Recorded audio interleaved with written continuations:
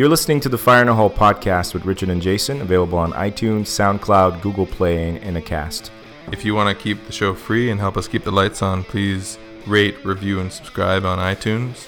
If you have ideas for the show, we'd like to come on the show, don't hesitate to drop us a line at fireintheholepodcast@gmail.com. That's fireintheholepodcast@gmail.com. Thank you for listening and enjoy the show. Today on the show, we have returning guest and one of our favorite Montreal comics, Mr. John St. Godard. Today we talk a bit about Jason's roots, we talk some Hollywood, Meryl Streep speech from the Golden Globes, portrayals of gay characters in cinema and on TV, as well as the Montreal comic scene. So if you are interested in seeing a show, go check out John. He's opening for Emo Phillips on the 19th, 20th, and 21st at the Comedy Nest in the Forum in Montreal. There'll be a link in the description, or follow him on Twitter at St. Godard. So that's at @ST_GODARD. And without further ado, I give you Mr. John St. Godard on Fire in the Hole. Flin-Flon. Flin-Flon? How did a town in northern Manitoba get such a strange sounding name? Well, it's quite a story. It's named for Flintabetty Floniton. Flin-Flon for short, the hero of a dime store novel.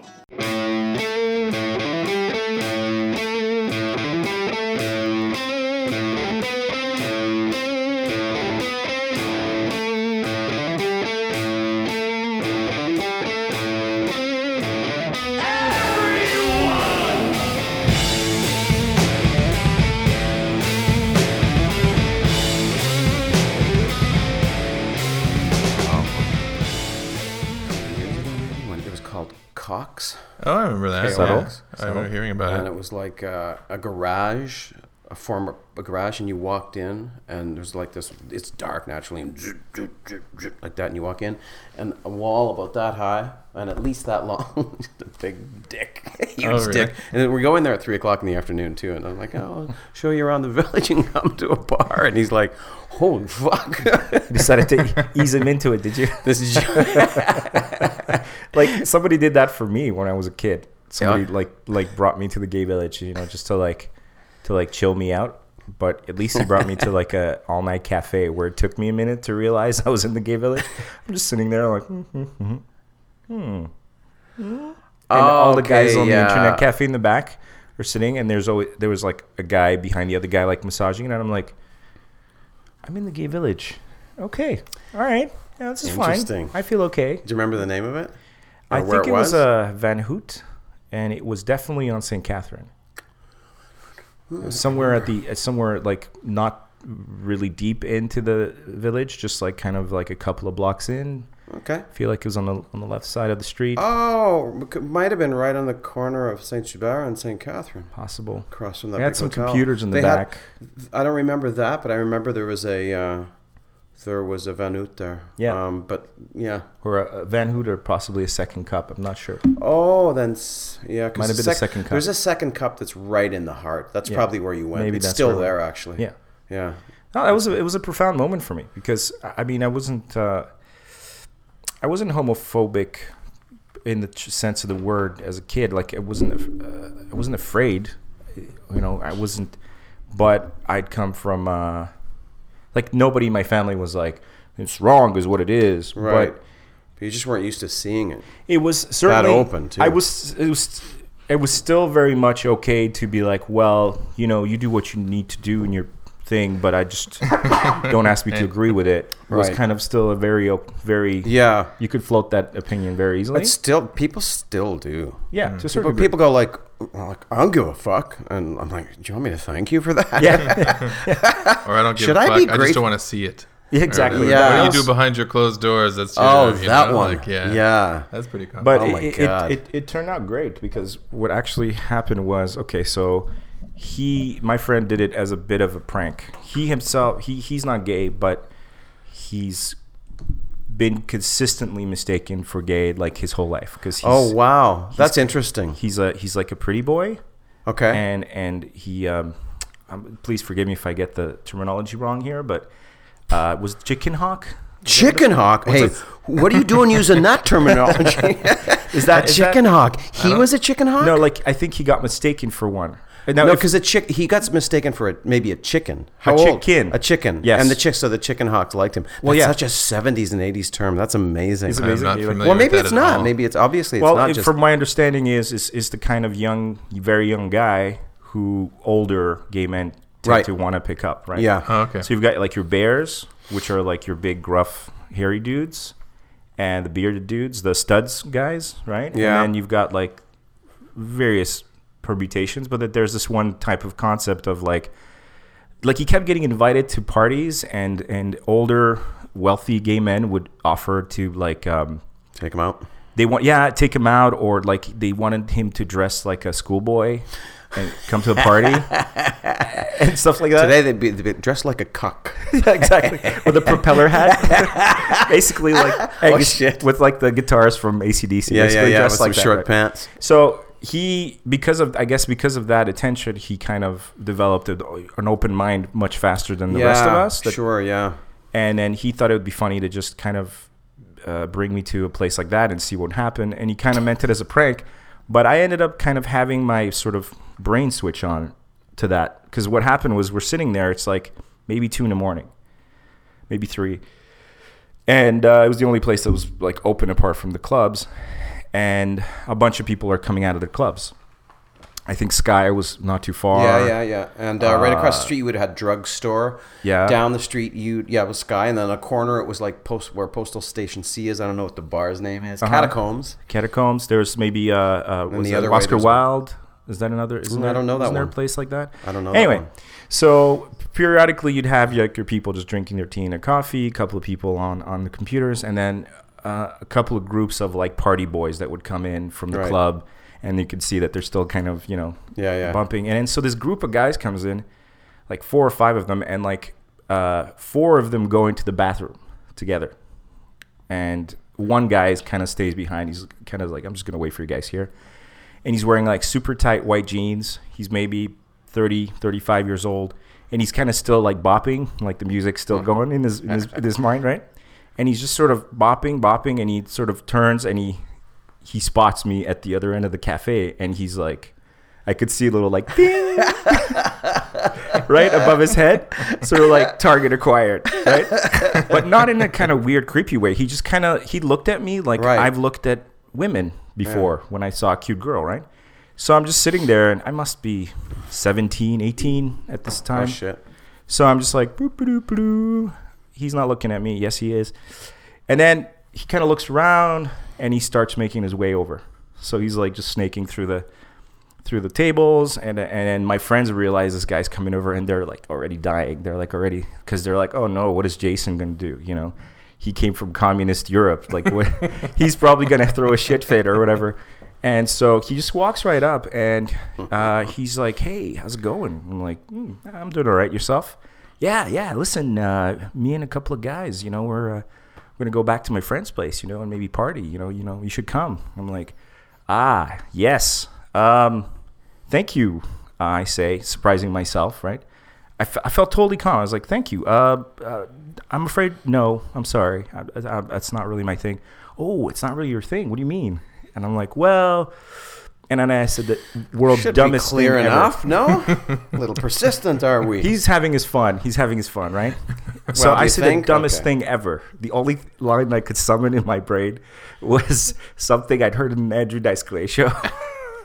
And I go, well, I don't putt from the rough. Oh, that's great. I didn't even know what the fuck that meant. I was just like, I think that means I'm not gay. Putting from the rough. And he goes like, I'm sorry, I don't know what you mean. I'm like, I like women.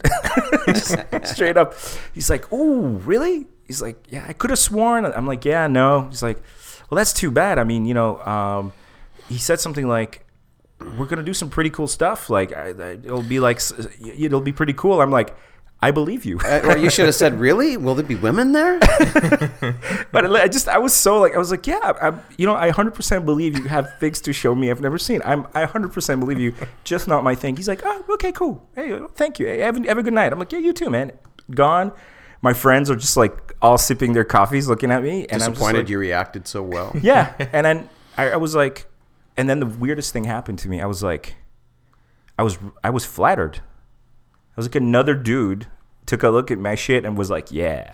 And it's funny because for arguably for the most part, guys would be straight guys, depending on the straight guy, I guess, would be they're kind of that's what bugs them. Like, yeah, I don't mind if you're gay, but like, don't start looking at me like, like whoa, and that'll make them aggressive and mad. Maybe in the beginning until somebody says, you know what, it's actually a compliment, and once they internalize that, then they. Like it's that's always been weird to me. Like, are you afraid you might not be able to say no? Like, like exactly. You might get really close. Do you think you're just gonna grab out and hug them and say thank you? Are you afraid that maybe you go along with it and still be straight at the end of the day and have no answers? Some people, or that they know something that you don't. Exactly. That's the secret fear. Right? Oh my god, it's really the fear of being like. Well, yeah, at a certain age, I suppose you could believe that. But if you're like a grown-ass adult and you're still thinking that somebody's gonna introduce you to yourself, it's like, fuck, it's a scary gray hairs, motherfucker. That's a great pickup line, incidentally. Would you like me to introduce you to yourself? As you put your penis on their leg. And you didn't know that was me. Yes, like you actually. Excuse me. So yeah, it was a really cool experience. Like, it was just after that, I was like, okay, that's it. This is it. Like, well, you said you came from Eastern Europe. How old were you when you got here? Like 6. Okay. But, and where again? I know you told me about my mother's Hungarian. Hungarian. Okay, I've been to Hungary. And so my dad, Egyptian. Okay. Muslim. Mother, battle axe, like Roman Catholic from Transylvania. Oh my God. Yeah, that's an interesting combo. So did either of them convert? Nope. No, I was at birth. I was made a Muslim. I was given a Muslim name, and then my parents split, and then we moved. How old were you when they split? Like 4. Okay. And then I moved. That's pretty young. How do you remember it? Do you remember it? Not Probably specifically. Not. Yeah. I do remember. Have a vague recollection of my dad getting up for prayer in the morning, but he was kind of a lapsed Muslim. Like So he would only do twice a day. he fully took advantage of being away from it's the afternoon, maybe. But I mean, even his family was an extreme, right? Like, they were observant. And that's what a lot of people like don't get. Like, they don't get. They don't understand that, like, there's like all different kinds of Muslims. Absolutely. Like, there's a lot of Muslims who like don't practice and aren't believers, and they're not necessarily atheists. They're kind of agnostic Muslims. Most of them. Like, there's every stripe imaginable. Like secular. A shit ton of them, actually. Yeah. Especially those that get to go study abroad, like my dad did, and basically got to. Well, it depends where study abroad is. Saudi Arabia, you're not exactly going to. Right. I'm not looking for the secular. Well, one. he left like a slightly Americanized Egypt. And basically landed in communist Romania. Why did he do that? His parents? He just wanted to study at a really good school, and that's where the schools were. I don't know what decision. Actually, that's a great question. I don't know what ended him there, but that's where they met. So Budapest, or? Yeah, no, they met in Bucharest because my mother was studying in Romania. Oh, and Romania. That's where they met, and then they had a baby, but. The point is that, after my dad was out of the picture, we moved to Austria. And in Austria, my mother was like, okay, you know what? Might as well get him baptized as a Christian now.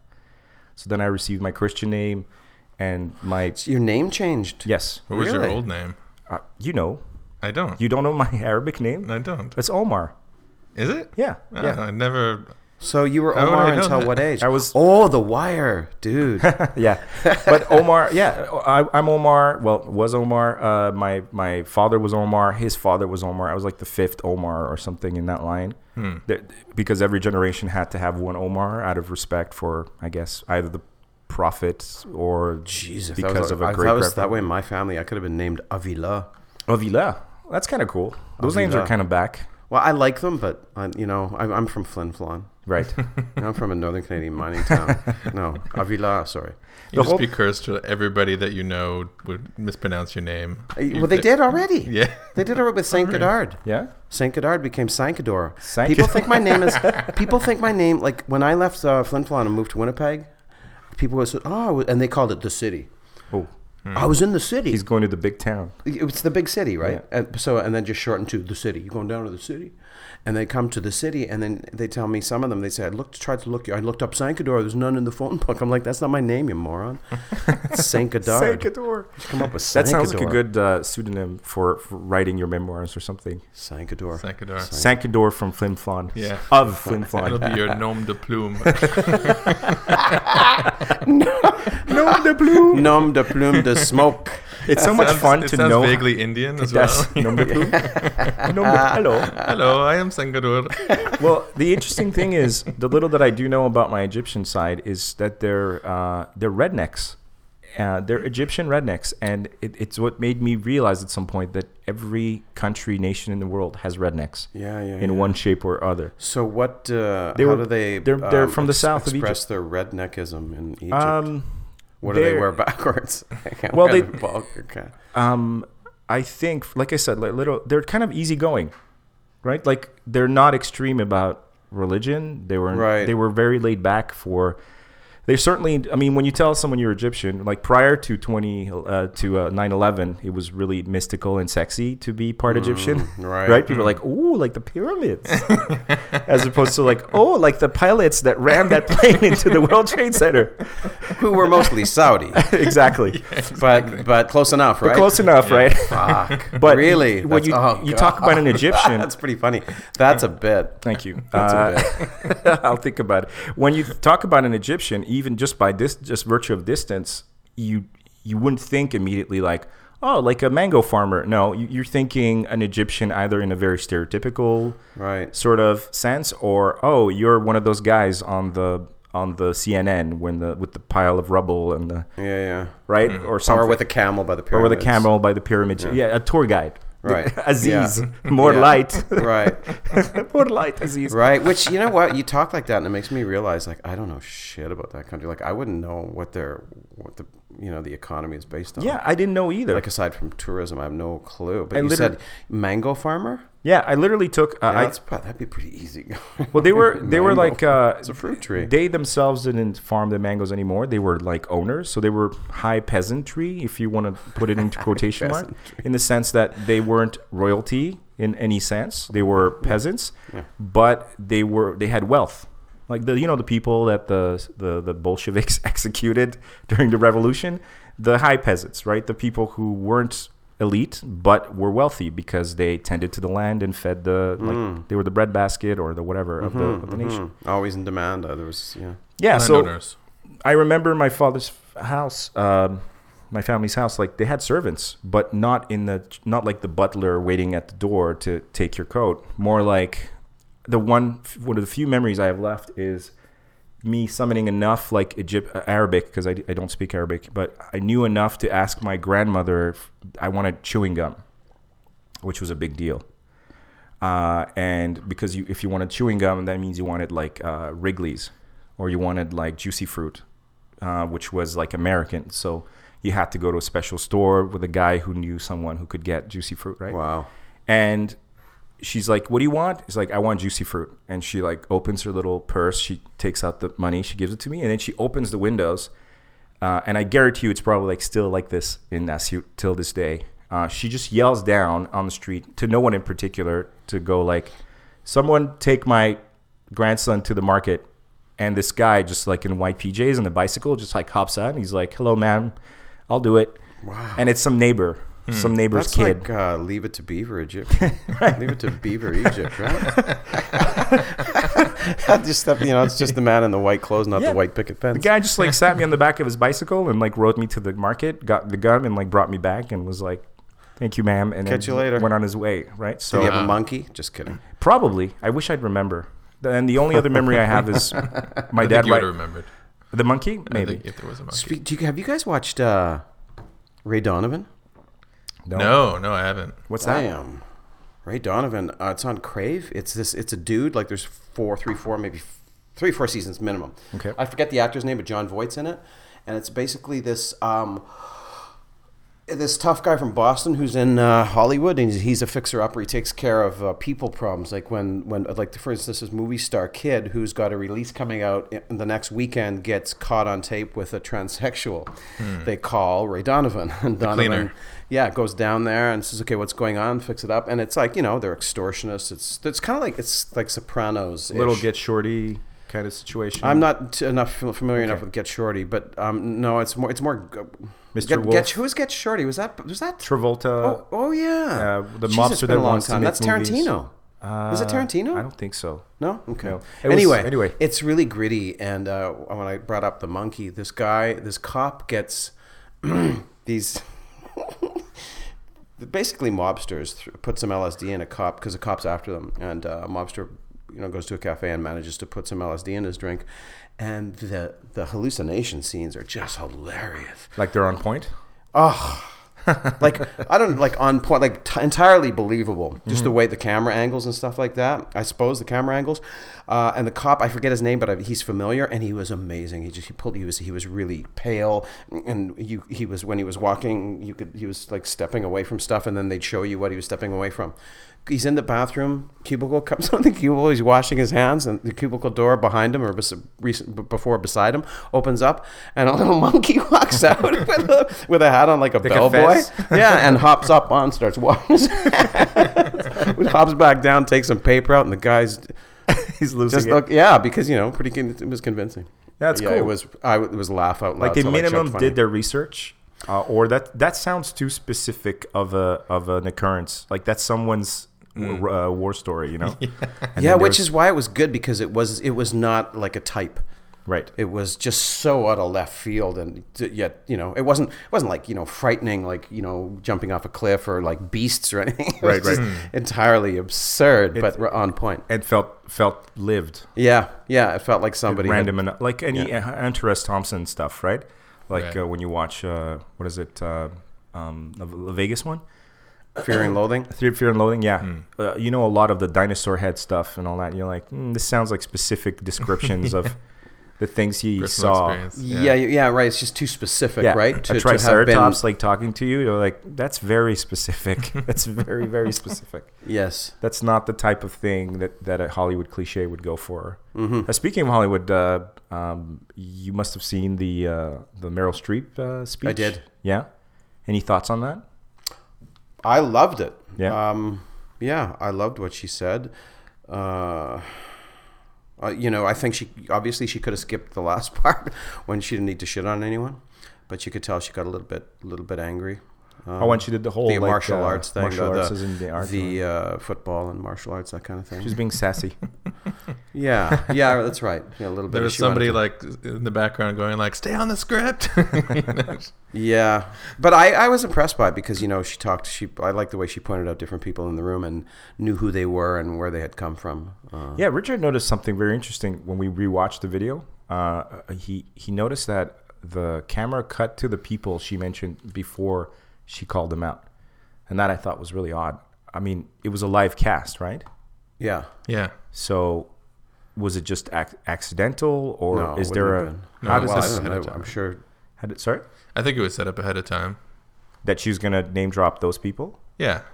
Either that or I don't know. You guys would know more than me. You're a filmmaker, yes, right? Correct. Well, do you think they'd have enough? Could you have enough? Well, I guess at an event like that, could you have enough cameras and go-to people to just like when you hear that name go? Yeah, would that be you a can possibility? do. But here they would appear like a full a second or two, 6 beat seconds, or two after. Okay, 7 seconds, or even before she even get on. Yeah. The So then it had to have been that she pre-planned pointed somehow, out. But it was weird because otherwise it kind of had the feeling of an off the cuff. Sort of like she even sort of said like I'm only supposed to be up here for a minute, but the only one who looked surprised was Gosling. Like, who? Right. What about with the shot of Gibson and what's his face? Oh yeah, that was great. Vince Vaughn looked like he had just like put money down on a horse race and was watching the finish. That was Gibson more. Vaughn was, for me, he was just more kind of frozen, just like I know they're on me, so I'm just gonna look. I don't want to be here. Yeah. Could you imagine how would they decide who's gonna sit at Mel Gibson's table? And if you were seated at Gibson's table, is that your ticket out? That's a bit. Like this That's my last fucking Golden that's Globe. They sat me with Gibson. That's shit detail is what that is. Oh man. Did you think maybe by earning? But then again, Gibson is like kind of been repatriated, right? Because he's seen as like an example of like a successful schooling, Successfully rehabilitated racist? like they love showing him off. Rather? Exactly, they love showing him did off his as time. like Why did he? Because he just didn't say any shit. For a long time, he kept his mouth shut. Stopped drinking. The fact is, no one would take his calls. Like nobody would even touch him for like a couple of years. Yeah, and then he did this Hacksaw Ridge film, which is now being thrown all kinds of laurels and saying everyone's like standing ovations at Cannes and shit like that. It's a great title. If he's even anywhere near that world, is because somebody on the top was like, "All right, let him back in. Let's see what happens." And he had friends, and I think one of them was Robert Downey Jr. because he was apparently there for Robert Downey Jr. when he had his time. He was plural. He was right. When he was naked in his Porsche throwing invisible rats out the window. Is that what he was doing? That's literally one of the times. Yeah, yeah. He was. He was a dope. It was the heroin, right? I think he did it all, and he's seen some monkeys. Yeah, yeah, definitely. He's like the Ozzy Osbourne of Hollywood in a sense. Like he's like been declared dead for sure in 6 months a bunch of times. There was a time that you wouldn't book him at all because he'd gone a bender and that's it. He's off the wagon. But so I guess he stayed true to him. But I don't know. Did you watch any of the press interviews with Gibson during the Hacksaw Ridge like promotion tour? No. It's so cringeworthy. Really? Yeah, it's so difficult to watch him because you can tell they broke him. You can tell. It's in his eyes. Like he's been broken, and like it's like seeing. It's like what's his name? What's the movie? Clockwork Orange. Okay. Malcolm McDowell's character at the end, where he's all like, "Hello, everybody. Everything's fine. I've been cured of my antisocial behavior." Like you could see he's like somebody broke him. And now that's he's interesting. Yeah, you can tell.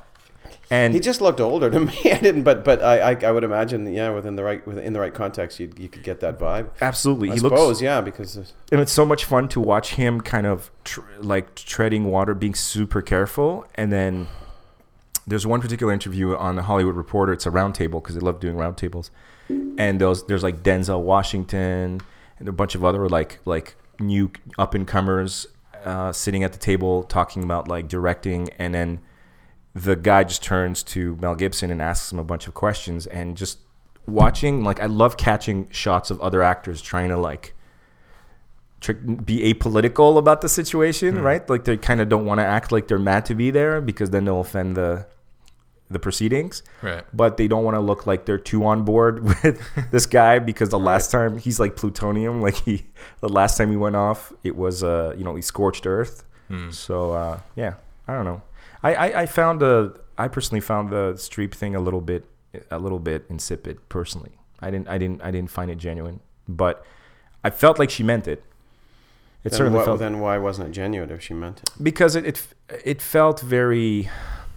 Yeah, it felt very like Oprah-ish, like and now like she's a goddess, right? To Hollywood, to many people, she's an icon. And I don't know, man. I felt it was judgy where judgy was merited. It was just like she's an older woman too, right? She's like 80 now. Is she that old? She's around. No way. She's in her 70s for sure. Yeah, 70s. I would say early, but anyway, it's Hollywood. So. But she was just like a woman who was aghast, right? And the handicap thing sickens me too. Yeah, I mean, it's sickening. I suppose you could definitely take that position. What do you mean?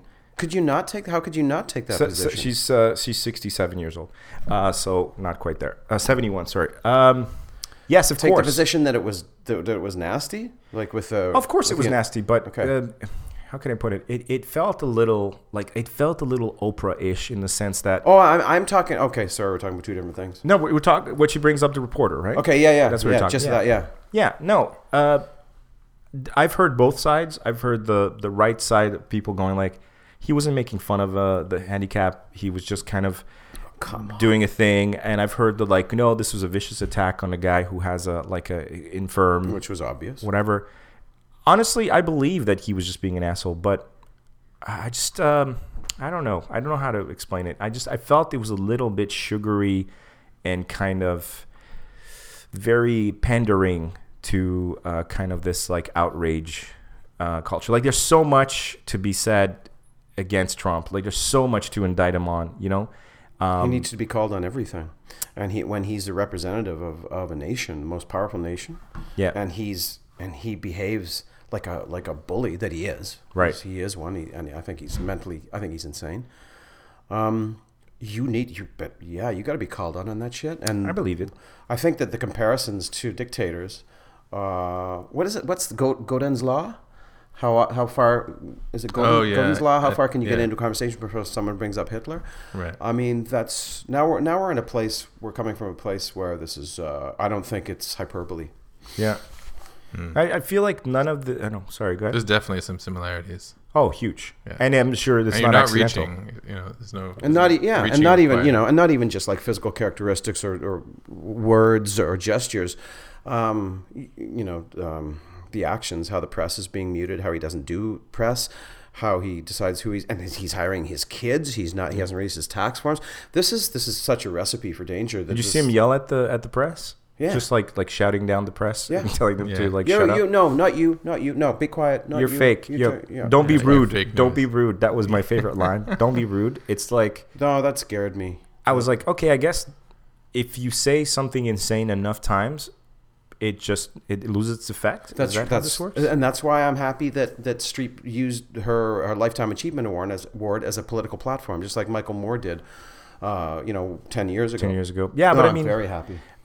Whatever you believe about Moore, like he plays in that world. Like I don't want to personally hear Meryl Streep on politics. Like I could not give a rat's ass what she thinks. You know, like she doesn't represent to me. Like good on her to take that platform to say something the same way that, for instance, the Beastie Boys, whenever they won an award, they would always, instead of giving a tired like thanks to the big man upstairs speech, they'd say something like stop rape at shows, like stop harassing and raping women at concerts and groping women because we'll fucking kick you out of our shows. Thank you. Like that's cool, right? Like, that's cool. Well, really, how is that any more cool than saying we've got a president who's insane? She gets points. Like I'm not giving her 0, right? I'm just saying like I didn't find it profound. Right, like I don't look to her profound. For my. I thought it was. I respected it because she didn't.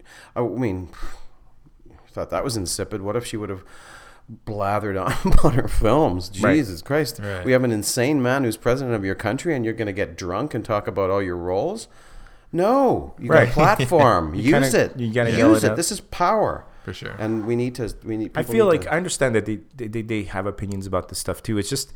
The whole thing to me, I mean, maybe I'm just a cynical fuck, but like the whole proceeding to me is kind of so oily and gross that like this whole patting each other on the back, dressing up like in tuxedos and fawning over each other and kissing each other's asses, Hollywood style. And like 90% of the people there are just pandering to each other because they want to be in with the crews, they want to get the jobs and they want to be seen as in with the like royalty. And she could definitely be considered like I think she played the queen, didn't she? Did she play the queen? I think if she hasn't, she should. If there was a queen, right. If there were a queen of Hollywood, she would definitely Merle. Right. Merle. Streep to first. It's Saint Godard. I see that whole room of people.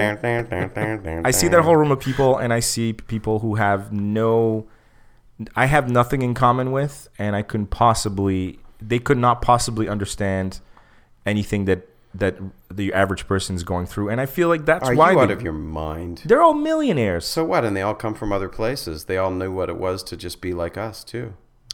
Possible. I think the reason people hate it is because they're not invited. Maybe that's just wait till you get your invite. You go, okay. All right. It's not so bad. Yeah, you think so? It's just a higher level of schmoozing. It's just like you have to schmooze. I have to schmooze. I schmooze at at But you have a threshold, don't the you? Bull Pub. They schmooze there because they've reached that level. Jason's allergic to schmooze. Yeah, and therefore doomed. I've accepted I feel it. you, brother. I've accepted I it, don't but know. There's lots of I ways think to there's. schmooze for I people think who are- schmoozing is okay, but I think everyone has their threshold. Like there's a limit, right? Sure. There's a limit of how much schmooze. I don't know. To me, it was like, I was like, okay, great, but I don't think this is a special moment. It's like between you used your microphone to say something about the politics. Good, cool. Why are we watching this? There's a fucking madman on the throne. Like, that's where we should be focusing. Why everyone watching a fucking award? Can we cancel every show until this guy's been removed from power? Yeah. I actually just happened to turn it on too. Yeah. Because I was taping it, and we were sitting in the den, and there was a red carpet thing, and I started watching that, and then I'm always, whenever I do that, I'm like, why am I doing this? I feel dirty. Yeah, it's like eating at McDonald's. And then I thought, yeah. Then I realized I wanted to see this film, and we watched a film during the awards, and I just happened to flip back in time for Merle. We watched Behind the Candelabra. Amazing. Matt Damon and Michael Douglas played Liberace, and Liberace's boyfriend, Scott Thorson, I think his name was. The film kind of was a big deal, big hype about it, and then I didn't hear anything about it. So. I was riveted. It was good? Yeah, it was excellent. Really? Those guys really fell into gay characters very well. There was no... Well, you could never be too over the top if you're playing Liberace, right? It's pretty safe. Like, you could never look at a guy and the go, template. that's too fucking gay for Liberace. No, keep going. It might even be beyond gay. It's Liberace at that point. Douglas was even sort of contained. I don't know if that's the word, but he really, you could see, he was amazing. And same with Matt Damon. Really great chemistry, really great portrayal of gay characters. Was it one of those? Was it one of those things where you're like, I wonder if these guys are actually a little bit into some of this stuff in real life. I never thought that. Like, well, I mean, I don't know. Because I never thought him. I really never thought him as Matt Damon. It was rare throughout the film that I thought this is an actor and that's an actor. Like occasionally, I'd say to Marcel, I'm like, "Holy shit, this is amazing! Oh my god!" Because there was long moments of just looking, and it wasn't just pick up looking either. It wasn't like Google eyes or anything. it was actual like It was affection? like intensity. No, like it was a whole variety Emotion. of different felt sort like- of interactions and stuff, which were kind of typically gay at the same time, 6 but not Feet sexual. Under. 6 Feet Michael Under- C. Hall's character. Yeah. It was the And he first had the time. black boyfriend? Yeah, Yeah, it was the the cop. first time that I saw a gay relationship on a show or on any kind of in a movie or whatever, where I did not the gay thing. Like I focused on it for like 10 seconds because that was kind of a part of the shock reveal. But then actually cared about these two people in a relationship. Like I felt like it was a real relationship, Right, yeah. as opposed to like a caricature of Yeah, a gay sure. relationship. Right. And I'll never forget that line where his sister, the little redhead, is talking to the big black guy, and she's like, "What do you see in my brother?" Which I was like, that's such a sweet scene. Like, Yeah. of course that happens, right? Right. We're like, I hate my fucking brother. How can you love that guy? That's right. And then he does this like really great smile, and he's like, well, it's because when David looks at me, he doesn't see what other people see. And she's like, what's that? Big black sex cop. Big black sex cop. And it was like immediately, I was like, of course everybody looked, of course. It felt so real. Yeah. And whenever they'd have their like, in the bed scenes, it didn't seem like some guy going like, oh man, this is going to get ratings. It looked like two people in love. Finally, yeah. Just regular lying in bed portrayal. and like having like couple talk or bickering or whatever. And it just happened to be two ripped dudes because even Michael C. Hall is kind of ripped, right? So I guess I'm kind of tying it into your Liberace thing. It's like it you were sold on it. You felt it was good. Yeah. Any surprises in that movie? Like did you learn anything about Liberace? Because yeah, like about his character, about how he was a pretty manipulative dude and extremely famous. And there's a bubble. If there's somebody who lived in a bubble, it was him. But he was also from like Michigan. Yeah, where the fuck did he come from? Michigan, I think. Outer space.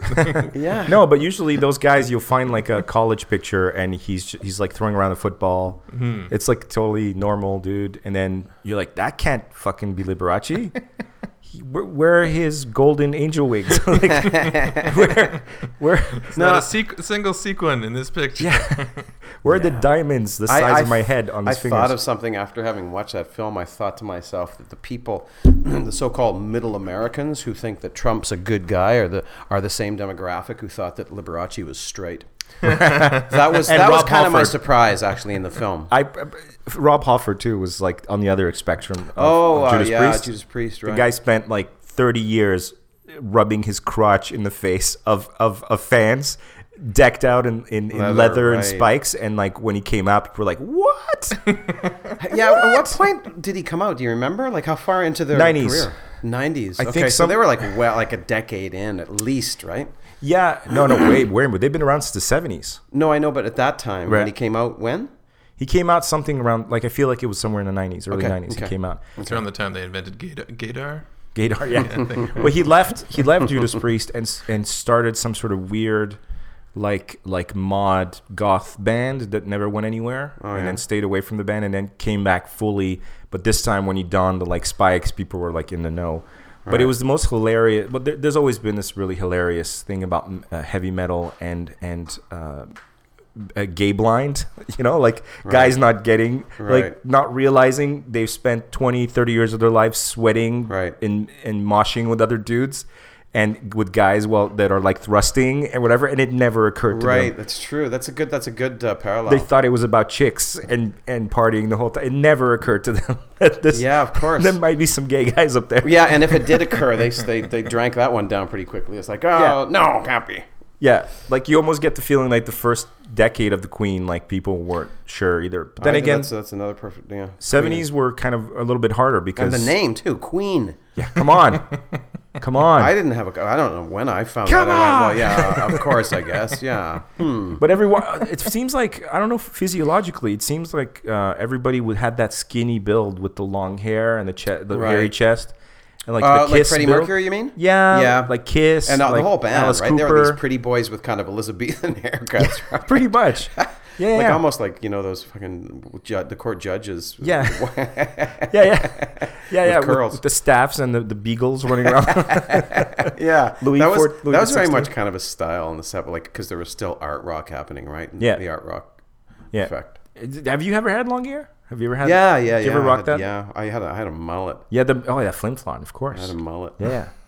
My condolences, by the way, for Winnipeg. I saw the Jets play yesterday on TV. I don't watch hockey very often. Oh yeah. But I saw the Jets, and I realized that poor Winnipeg Jets. Someone seems to have given them like a faded maple leaf uniform. Oh yeah, that's an ugly uniform. They look terrible. True. It's awful. It's white with a little red leaf on it and a line through it, sort of, and a blue circle. Yeah, it looks like the Leafs thing. It looks with like a thing Canadian over Tire. it. It's like a Canadian Tire sort of. Yeah. Or like the Coast Guard's hockey team. Like it's way too post office-y looking. But anyway, that's all I wanted to say about that subject. All right, take a jab at Winnipeg.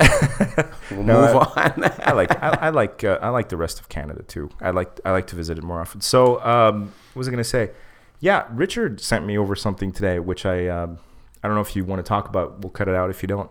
But we saw something on Facebook about the comedy scene in Montreal, and about I think I saw you post something about how some crazy guy wanted to what was that story? Would you? Yeah, I don't mind talking about that. Yeah, if you from don't what mind. I know, what happened? Rashta Kruger, who books Blue Dog and who works at the Comedy Works, and she booked McLean's too. Mm-hmm. If you met Rashta, right? Yeah. I feel like she's a redhead. If you did Yes. Yeah. And she works books on Mondays a fair amount of times. Mm-hmm. Some crazy dude, some asshole was talking to her on Facebook trying to get a spot, and she just decided that he had gone too far. So she put screenshots of the conversation on her Facebook post, and then I made that's the one. That's the guy. That's the one. So if I understood correctly, so this is some guy that came out of nowhere. Yeah, he'd never done a mic. And he'd gone to a couple of mics. He wants to be a comedian. Apparently. Yeah, of course he does, because thank you. That's it. Because all my friends say I'm born to be a stand-up comedian. He says. And then 2 weeks ago, I scouted your shithole, and I was like, "Are you fucking kidding me?" Sincerely, the next big thing. And then Wait. Just so listeners can understand Okay, this. The guy writes a message directly to her. Yeah. And he's like, that's his way of asking for his first ever stand-up. Could you read that to me again? I just want to hear the sequence of ideas. All my friends say I'm born to be a stand-up comedian. That's the first line. Yeah. Okay. 2 weeks ago, I scouted your shithole to see if I was funnier than the... Such a charmer. And by shithole, he means the comedy club, right? Like the comedy venue. Okay. Scouted your shithole to see if I was... That's too deadpan. You're killing me. He's a charmer. Do it.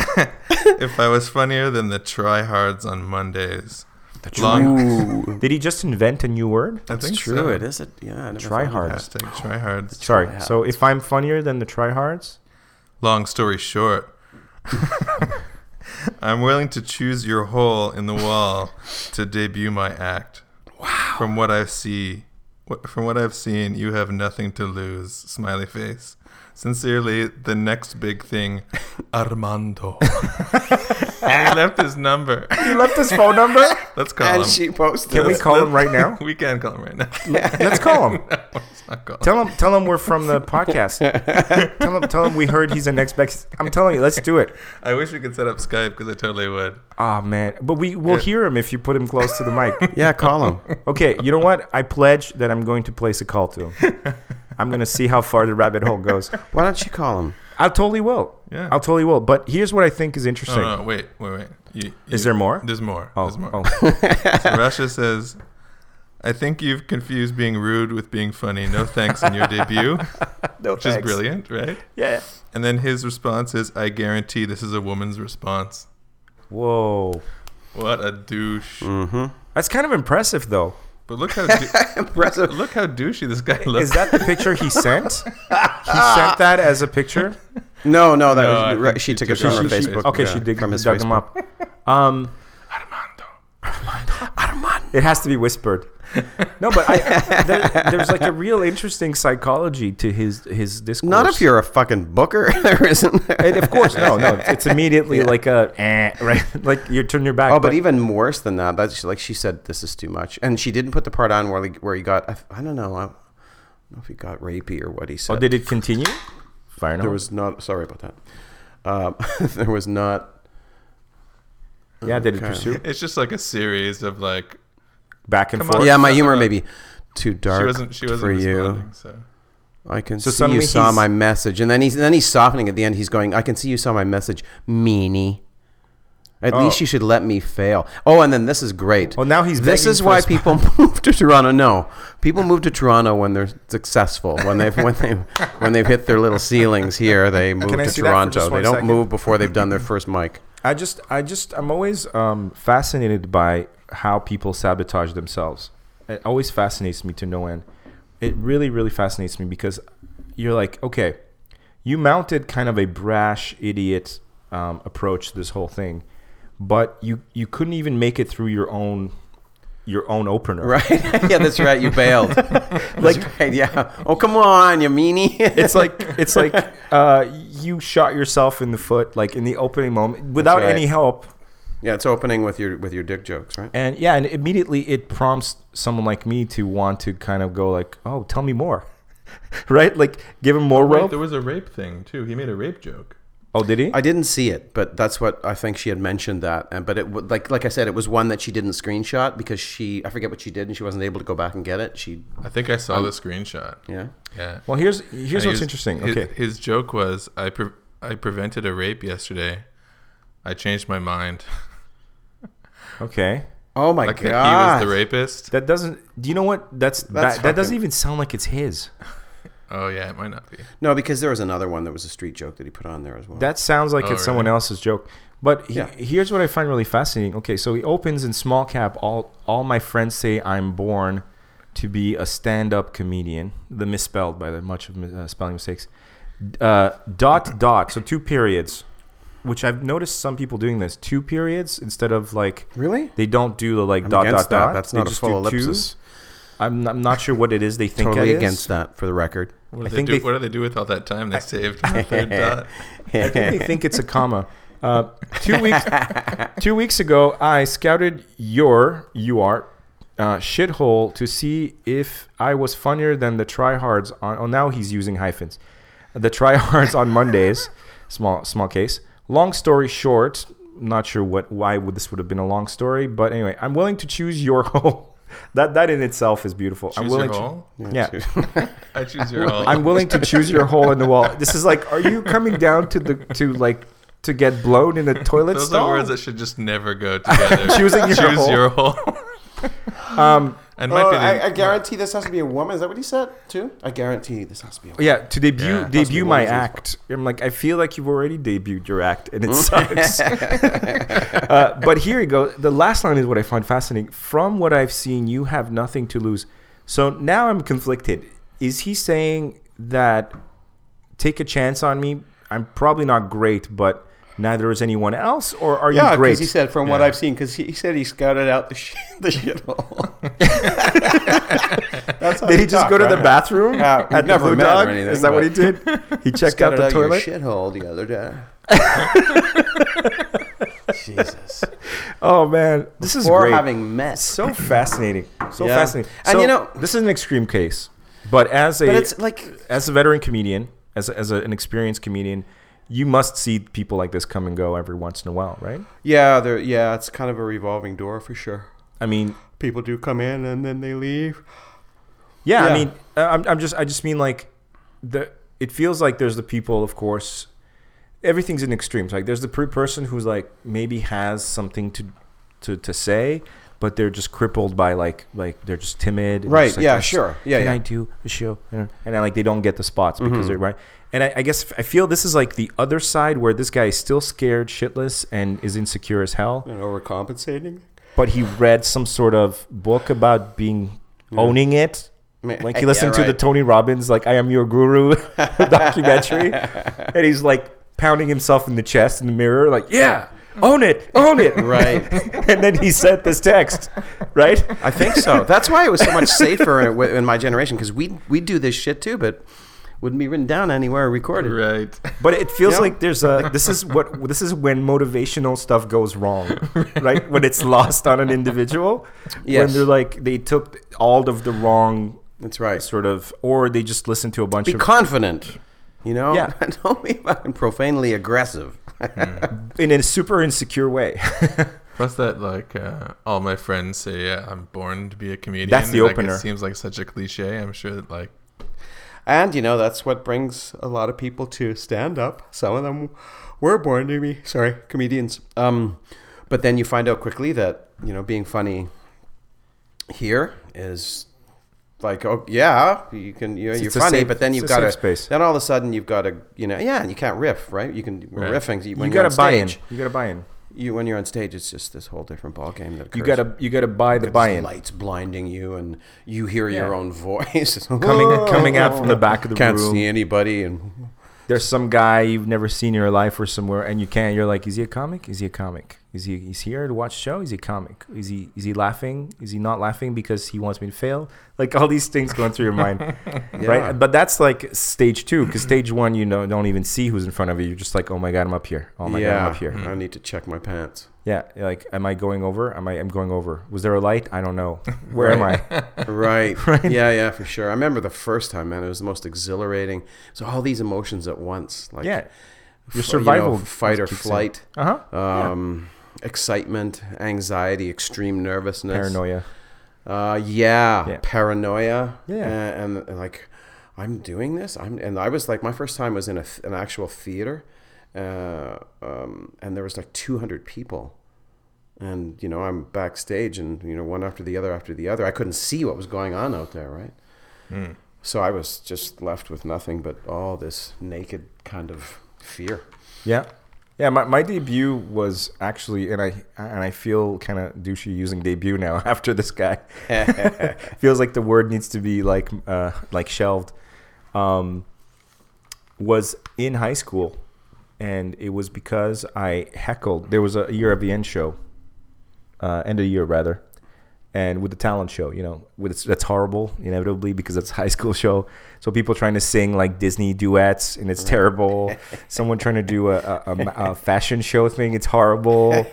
And what they did is they had two kids kind of come out between the little setups to try to kind of keep things going by telling jokes. And I was sitting with a bunch of smartasses who were like heckling them. And now we're talking a room like good 200 people, parents, teachers, the works, right? And we're heckling, and then one of the guys is like, well, if you think you're that funny, why don't you come up here? And this guy that I was hanging out with, whose approval I wanted really badly, who just looked at me, he's like, yeah, dude, fucking do it. And I was like, yeah. And I just get up, and everyone's like freaking out because something unexpected is happening. And I walk up on stage to a huge ovation, right? Because I actually did it, and they think it's maybe part of the show or whatever. But the second the lights hit my face, and I'm up there, I'm like, what the fuck am I doing? What the fuck am I doing? This is a horror. Like, I don't know any jokes. Like, what the fuck am I doing? And I just took the mic from him, and I kind of riffed a little bit, but people were so excited about this thing kind of going wrong that I got kind of a couple opening laughs, and I'm like digging my brain for any joke at this point, and the only joke I could think of was a super dirty joke. And I tell it, and as I'm getting near the punchline, I'm like, this joke is about ass fucking someone in the ass. I'm in high school, my teachers, the principal's in here. I'm dead. I'm fucking dead, right? And I dropped it, and for some reason there was like it popped, like there was laughter to it, and I like gave the mic to the guy, and I walked off, like, hero. But I never, like, it sounds like a 80s high school scene, right? It does, but it totally went down, like, I swear, as God is my witness, that's how it went down. And it still didn't occur to me for another 20 years to do comedy. So, I learned nothing, basically. Yeah, and I destroyed this poor guy whose job was to keep the show going. And like, well, you helped him out, actually. Maybe. Yeah, probably probably took the proper turn in another direction. I think at the end of the day, like, and maybe you're in a much better place to talk about this. I think there's something to the adrenaline. Like we just don't get that hit anymore from life, in the city, especially with everything kind of being safe and automated, and we've got our routines. It's kind of a. It is. I was thinking about that today. How, like, it's obviously it's a little self-indulgent. So what? Like, so is putting pictures on your wall. Yeah. But I was in class today, and I was thinking, maybe I'll work a few more years. And then I thought about stand-up and like how I do stand-up and how, because I guess sort of. I was thinking, not like almost below the surface, I was thinking like I'm not going to have the relationship I have with people every day, with all these teenagers that I see every day. They're, you become, there's a bond, rapport, and there's a you get used to being in front of people and interacting with groups and doing your thing. Then I thought maybe, that's why I'm doing stand-up, because people, when you retire, you're going to do stand-up? I'm like, yeah, isn't that hard? Well, no. Yeah, but I don't no. It's kind of the same thing I've been doing for 25 years. Yeah, sort of. There seems to be a weird teaching thing. Like I teach, you teach, Beeb teaches. Yeah, like teaching and there seems to be like a pattern. Doesn't John Selig as well? Does he teach? No, he doesn't teach. No? He doesn't teach. No. But there seems to be like a pattern. Like it does seem to attract a type. Oh yeah, for sure. I mean, it's the same dynamic, and teachers are often, I don't know, thinkers and readers and writers. So writing got me into stand-up, like, because I always wrote stuff down. Then I ended up taking a comedy writing workshop. So it's that. It's amazing how many people don't know what are like people. It's still stand-up. We might have talked about this before, but stand-up, it's so underground in the sense that a lot of people know what stand-up is and they watch it on TV, but the percentage of those people that have gone to live shows in a comedy club is like minuscule. It's fairly small, yeah. People think that we just go up there and make it up. Yeah, like people think, I think so. That guy's funny, and you see, like they think that people who are doing galas at the Place des Arts are just talking. And especially maybe it's with the first time they've told that story. The new Exactly. with the new style, right? Because the new approach now is to make it sound like it's off the cuff, right? But that's always been what it is. That's the magic of stand-up, is telling a bit that you've been telling for a year or two, as if it happened yesterday. Yeah, as if you're telling it for the first time. Yeah, but if I think about like a Seinfeld, for instance, right? As funny as he was, and I think he still is, but like his stuff has aged obviously a little bit. But as funny as he was, you could tell that this was like you came to watch a one-man show, right? Like the 80s stuff, 90s stuff, you watch it, there's still kind of a feeling that you are come to see a prepared act. And when you see like a Segura now or like a Burr or one of those guys, clearly in the back of your mind, you know that they prepared this material. They've been shopping this hour for the last year or two. But it does feel like they just came up to talk about some stuff that they had on their mind. Like the style of it is more and more organic, I find, with many. It's a lot less like... Yeah, but same with like if you watch, you know, a 70s Richard Pryor, same thing. I mean, he looks like he's just shooting the shit. True. But he was a bit of a maverick, right? I mean, he was not... Oh, yeah, but because he talked about being black. Yeah, and doing coke and having heart attacks and...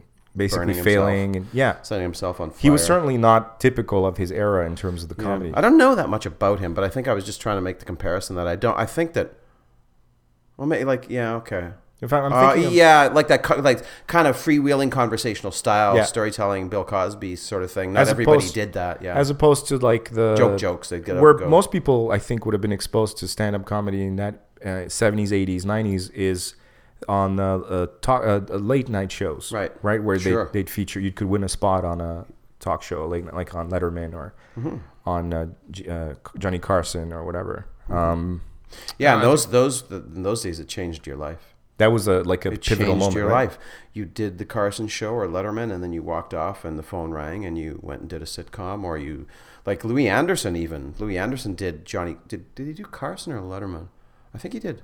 I feel like he did Letterman, but I could be wrong. Anyway, whichever one he did, I think it was Carson. But it was like the Midas touch. He had done the clubs for 2 or 3 years, Comedy Store, and then he did Carson.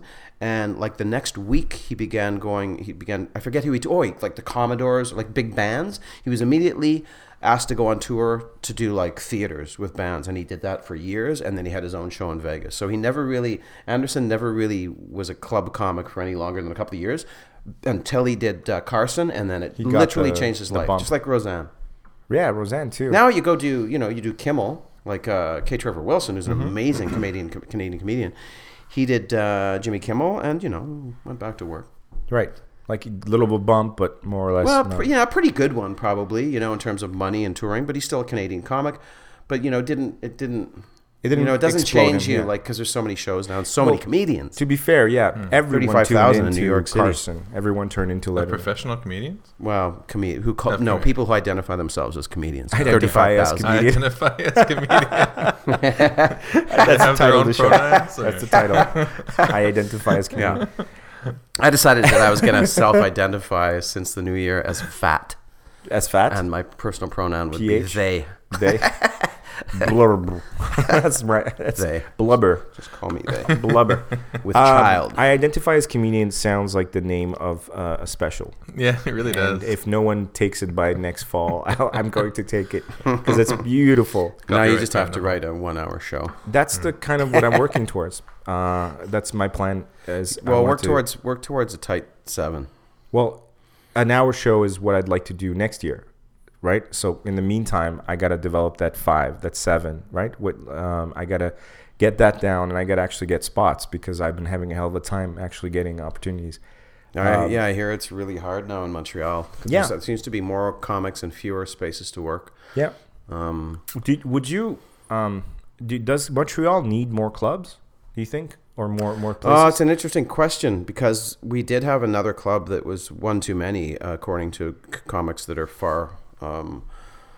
learned, far more experienced than I am in that regard. But I don't think we could use another club. We could use some more independent rooms, like how's that different? Like just events?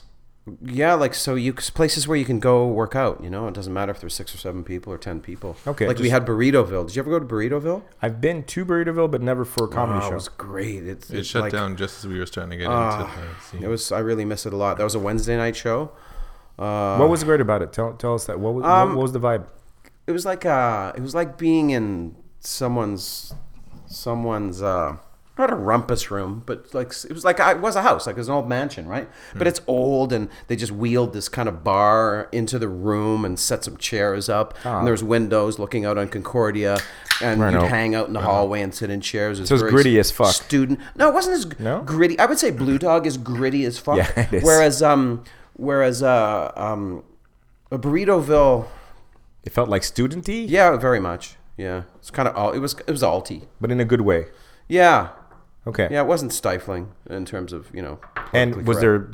there was a good attendance? Yeah, A there regular was attendance? there was, and it was really cheap for the guys like Morgan O'Shea and Steven Spinola who ran that room when I started, and then later on Scott Carter and Sean Stenhouse ran it.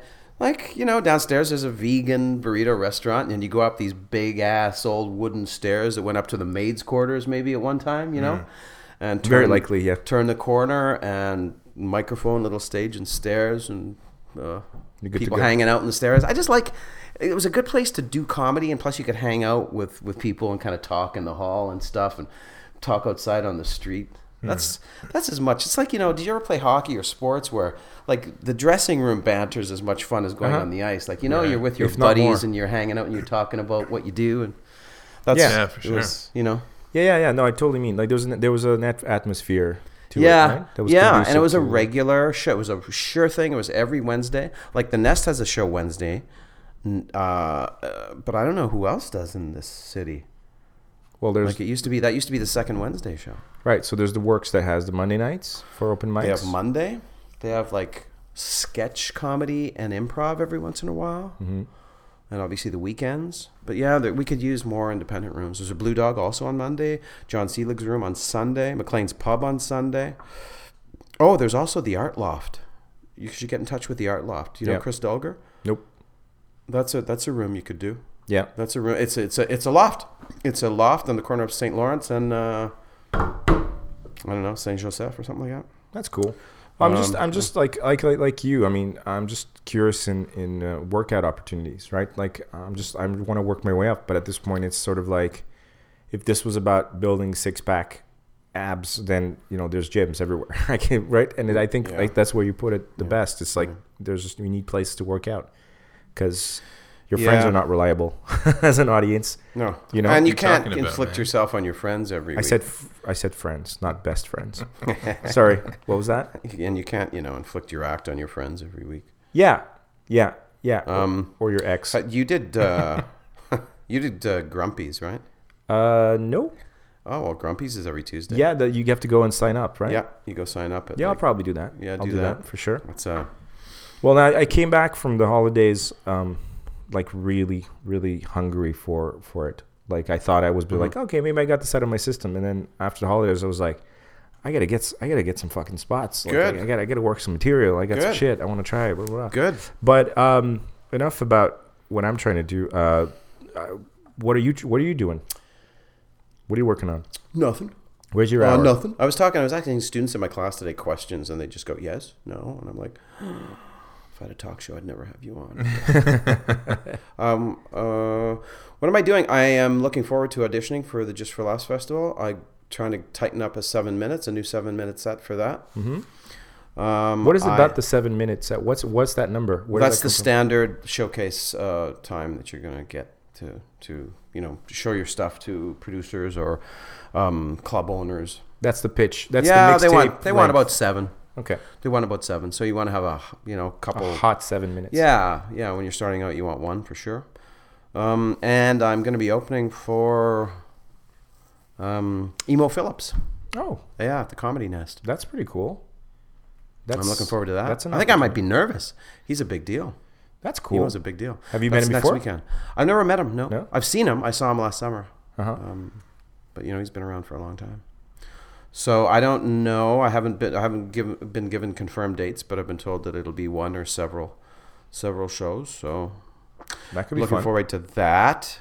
And just doing my thing. It's January, February. It's just like I'm slogging through. Yeah. Everyone's broke, confused, partied out. Does Yeah. it affect the turnout for the comedy shows? It usually gets. Actually, January's been really good. Really? Yeah. Both the Works and the Nest last weekend sold out shows. The Works. We're talking weekends now. Yes. Yeah. The Nest packed standing room only, and February is a really good month for comedy. Actually, Really? thankfully, Valentine's yeah, 'cause Day? it's cabin fever. It's not just Valentine's Day. It's like Christmas is over. People have, spent their money. They had a good time on holidays, and then they kind of went back in and said like, "Oh my God, I'm broke and I'm tired and need a rest." Then February hits, and they're like, it's almost a literal cabin fever where people want to go out and do stuff regardless. Get the fuck out of the house. Yeah, there's no movies. Yeah, it's dead zone for movies, for everything. Yeah, what the fuck do you do in February? You go to comedy shows. You release crappy movies that nobody wants to go see, and you go to a comedy club. But they can't be as shitty as the summer movies. February movies, are worse. They that bad? No, are they worse? Really released. Are they really? Yeah, that's a dumping zone. Yeah. When's the Academy Awards? April, May? I feel like it's late spring, but I'm horrible with these things. Okay, because I don't go to movies anymore, and didn't go to Rogue One. What? Star Wars? No, the black film. The black film. It's very vague. It's not. There was only 2. A film with black people in it? Yeah, it's all black people produced. All black actors, very much not done with the idea of having a white audience in mind at all. Tyler Perry. I feel like what the hell was it? No, it was up for an award. It won an award. I'm embarrassed that I can't remember the name of it. It's a gay black thing. It's about a kid coming of age film. Okay. And I believe that the main character is a gay kid. Uh-huh. Yeah, okay. So it's like the double ghetto, right? It's gay black. It's like double down on the minority situation. Yeah, it's hard to be black and gay. Yeah. And the rate of HIV infection is a lot higher in the black. Is it? Yeah, black community Moonlight. because it's what's that? Moonlight. I just put gay black film into Google. Kaboom! It totally worked. Moonlight. Well, they can't be that Google. many. They can't be that because it's such a taboo. Because oftentimes black people are very religious, and it's such a taboo that if you're black and gay, you're likely in the closet. Therefore, you're less likely to have easy access to information on HIV, for example. Mm-hmm. Yeah. Anything taboo usually leads to higher rates of mistakes. Yeah, exactly. Yeah, let's say no sex ed. Oh, great, lots of STDs around now, and babies having babies. Yeah, not in the gay community, but you know what I'm saying. Yeah. No. Baby bacteria is having. I definitely know what you mean by the fact that the motivation to go to movies is relatively. I think you can tell too by the kind of movies that are coming out that they really just need to pack on all the sugar to get people to come out for premieres, because otherwise nobody's really going anywhere anymore. It's hard, Not for serious We've got movies. our beautiful, HD TVs at home in our dens. And no people Netflix like and Crave and kicking our chairs in the back. Exactly. Fucking or repeating lines that they hear on the screen. Fucking asshole. Fucking. That's true. That is one of the most painful things to sit through is sitting next to a dummy who's impressed by like every cliche line in the movie, right? Or like it's like, that's the last time this happens to me. Right. You hear them like hollering next to you. You're like, that really reached you. That touched you. That was clever for you. Okay. We were surrounded by them at what was it, Guardians of the Galaxy? Oh yeah. And the next one was like, he's a raccoon. yeah, like turning to each other, like, did you see what the raccoon did? Like they didn't talk like that, but I feel like raccoon can talk. And it's funny because I watched Guardians with part of Guardians with my kids yesterday. They laughed at they're 3 and 7. They laughed at the exact same things. Those fully grown, right? They got excited when Raccoon was shooting a machine gun, right? And when people are punching each other in the face. Those are Trump voters, man. There you go. So, Mr. St. Godard, I feel like we never have enough time to talk to you. I always feel like I'd like to discuss more things. Good, that's what we want. It's always a good time when you come by. Them wanting more, whoever they are. Yeah, but please promise to come back. Damn right. This soon. is like, these are awesome digs. Thank you. I'll come back here. I'll bring a backpack with some supplies. That's right. Stay on the just stay on the couch. That's what I do. It folds out. That's what I do. There's 2 sides to the couch. And I have to move the TV though. Yeah. Oh, that TV totally comes right. He's redecorating already. So, are you're on tonight? No, I'm not. I'm going to see the club owner actually. Okay. And to Yeah, to see the people that are on the show, some of the kids that I know that are on the show. The hot new The talent. aforementioned schmoozing. Yeah, it's that. It really is. Should we plug that? The Young Guns? Yeah, for sure. Well, the Young Guns, it's happening this weekend, so it'll be too late. It's happening this weekend? Yeah. Okay. Yeah. So, I don't know when you guys but put this that out. happens every year? It does. It's an annual thing. It's Thursday, Friday, Saturday. There's and they obviously get the best of the new guys out there. And who chooses? I think Peter Radomski chooses at the Comedy Nest. Okay. He works at the Comedy Nest. Yeah, it's a Comedy Nest show. There are, who's on? Habib Siam, Jason Seln, The Lebanese guy? Natalie Willett, Habib Siam. Not the other Lebanese guy. Wasim El Munza. Yeah, I think so. That's it. Is I felt Habib like he was Lebanese? Yeah, he's Lebanon. Hold on. Where's he from? Is it Lebanon? Yeah, Lebanon. Yeah, he's Lebanese too, right? Yeah. So Wasim, Habib, Natalie. I probably forgot somebody, but yeah. Okay, that's cool. It's a good launching pad for them. They get press usually. The Gazette usually covers it. Sometimes that's TV cool. covers it. Right on. Yeah. Nice. Right on. And what about you? When can we see you? When can someone catch you, if knowing when the show comes out? I'm on this next weekend, the 18th, 19th. One of the 18th, 19th, and 20th, or two of. I'm not sure yet. Emo Phillips at the Comedy Nest. Okay. Well, people check it out. I'd love people to check it out. Check me out on Twitter at Saint_Godard. Facebook me. Check me out on the street. Check me out at your. Just check me out at your shithole at Sankador. Sankador. It's Sankador. John, always a pleasure. Thanks for having me, you guys. I really appreciate coming here. It's fun talking to you. It's we, getting better. It's getting fun. better. We're getting really good now. Yeah. Yeah, We're getting really. we're This getting is there. the shit. It's that shit Fire right in the here. hole. Woo! Fire in the hole.